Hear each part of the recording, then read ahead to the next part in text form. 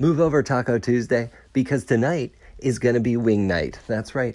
The beers are going to be cold and the wings are going to be hot. So hot, I can nearly feel the sweat on the back of my neck just talking about it, which is great too, because as of late, my wings have gotten a little too hip for their own good. Talking about garlic pepper rubs, teriyaki sauce, and other kind of chutneys that have no place near chicken wings, which is why tonight, bringing it back to basics with some super hot Call 911 wings.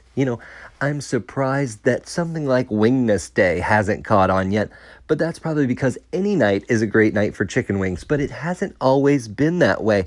The chicken wing has been operating in plain sight forever, yet it just gained popularity over the last couple of decades. I'd like to talk about other things like that have always been with us, but are more popular now than ever, including buffalo wings, almond milk, and transparents as we use adjectives to drop anchor and start joshing around. Practically speaking, chicken wings had long been discarded parts of the bird. Really too much work to get any real meat off of, and if you've ever had a chicken as leftovers, definitely dries out too quick to be used for anything else. So for the most part, chicken wings had always just been reserved for stock or simply tossed away. That is, until one fateful day in Buffalo, New York. However, there's varying stories of what exactly went down. It's an undisputed fact that hot wings originated in Buffalo.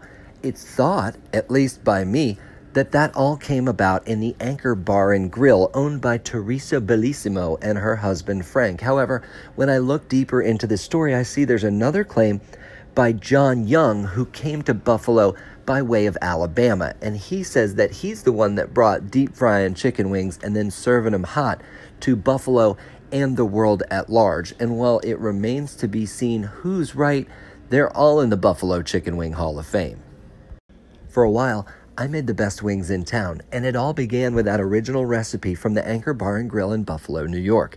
The recipe's pretty simple. It's 1-to-1 part hot sauce to butter, with a little salt and pepper thrown in. So for every stick of butter, you need 8 tablespoons of hot sauce and a tablespoon of vinegar. The recipe for losing 4 straight Super Bowls is also pretty simple. It's just Jim Kelly, a touch of Thurman Thomas, and a dash of Don Beebe.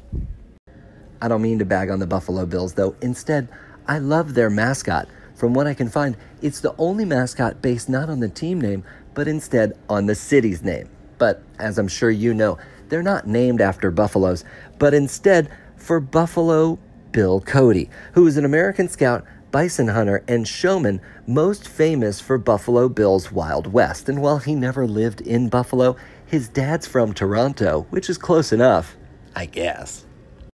Buffalo Bill Cody grew up around the Midwest in the Kansas Territory, which is where you'll find many a state fair that will serve up any kind of fried foods. I went through a list of 25 fried foods served up at the Texas State Fair last year, and I'm repulsed by almost every item on the list, from margaritas, beer, and salsa to jelly beans and PB&J. The only thing I might eat is a deep-fried Snickers or deep-fried Oreo, and that's a little more pedestrian indeed. I do remember at one point causing cacophony at a county fair when I tried to get a prize-winning 4-H pig to eat a fried Oreo. He was very excited until he found out, like all the rest of us, that fried cream be hot, yo. Fast food restaurants have gotten into the fried fracas in recent years.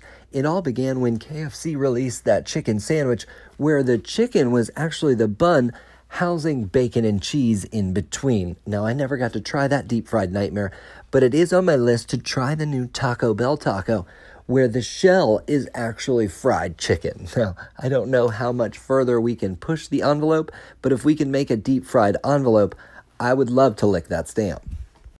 Seemingly, fried chicken is the siren song that's lured many a celebrity into the restaurant business. In the same vein as the now-closed Gladys Knight's Chicken and Waffles, Ludacris has a restaurant in the Atlanta airport called Chicken and Beer. Also in Atlanta, rapper T.I. has a high-end fried chicken restaurant called Scales 925. Now keep in mind, this isn't a dialogue about race, because Sandra Bullock also operates a high-end chicken restaurant called Walton's Fancy and Staple in Austin, Texas, while John Bon Jovi's serving fried chicken out of his Soul Kitchen in New Jersey. They would be doing things out of the same page as the gambler himself, Kenny Rogers.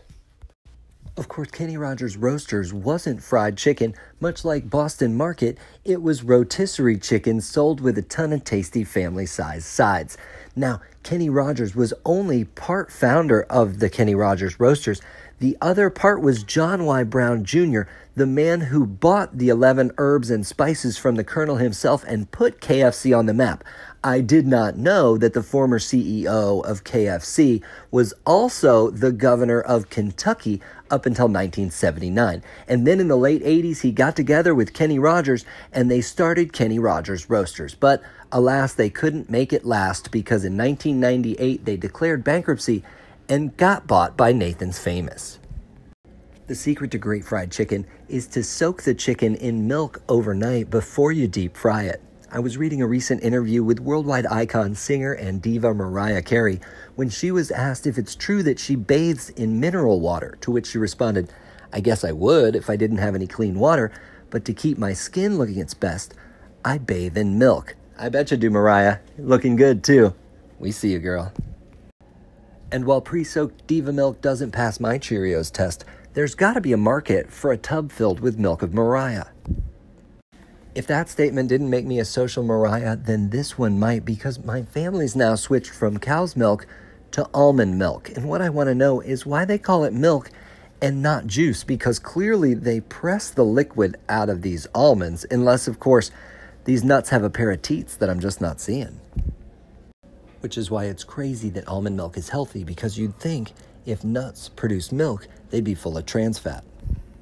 I'm not going to apologize for the trans jokes because by now you have to realize this kind of talk is cathartic for me.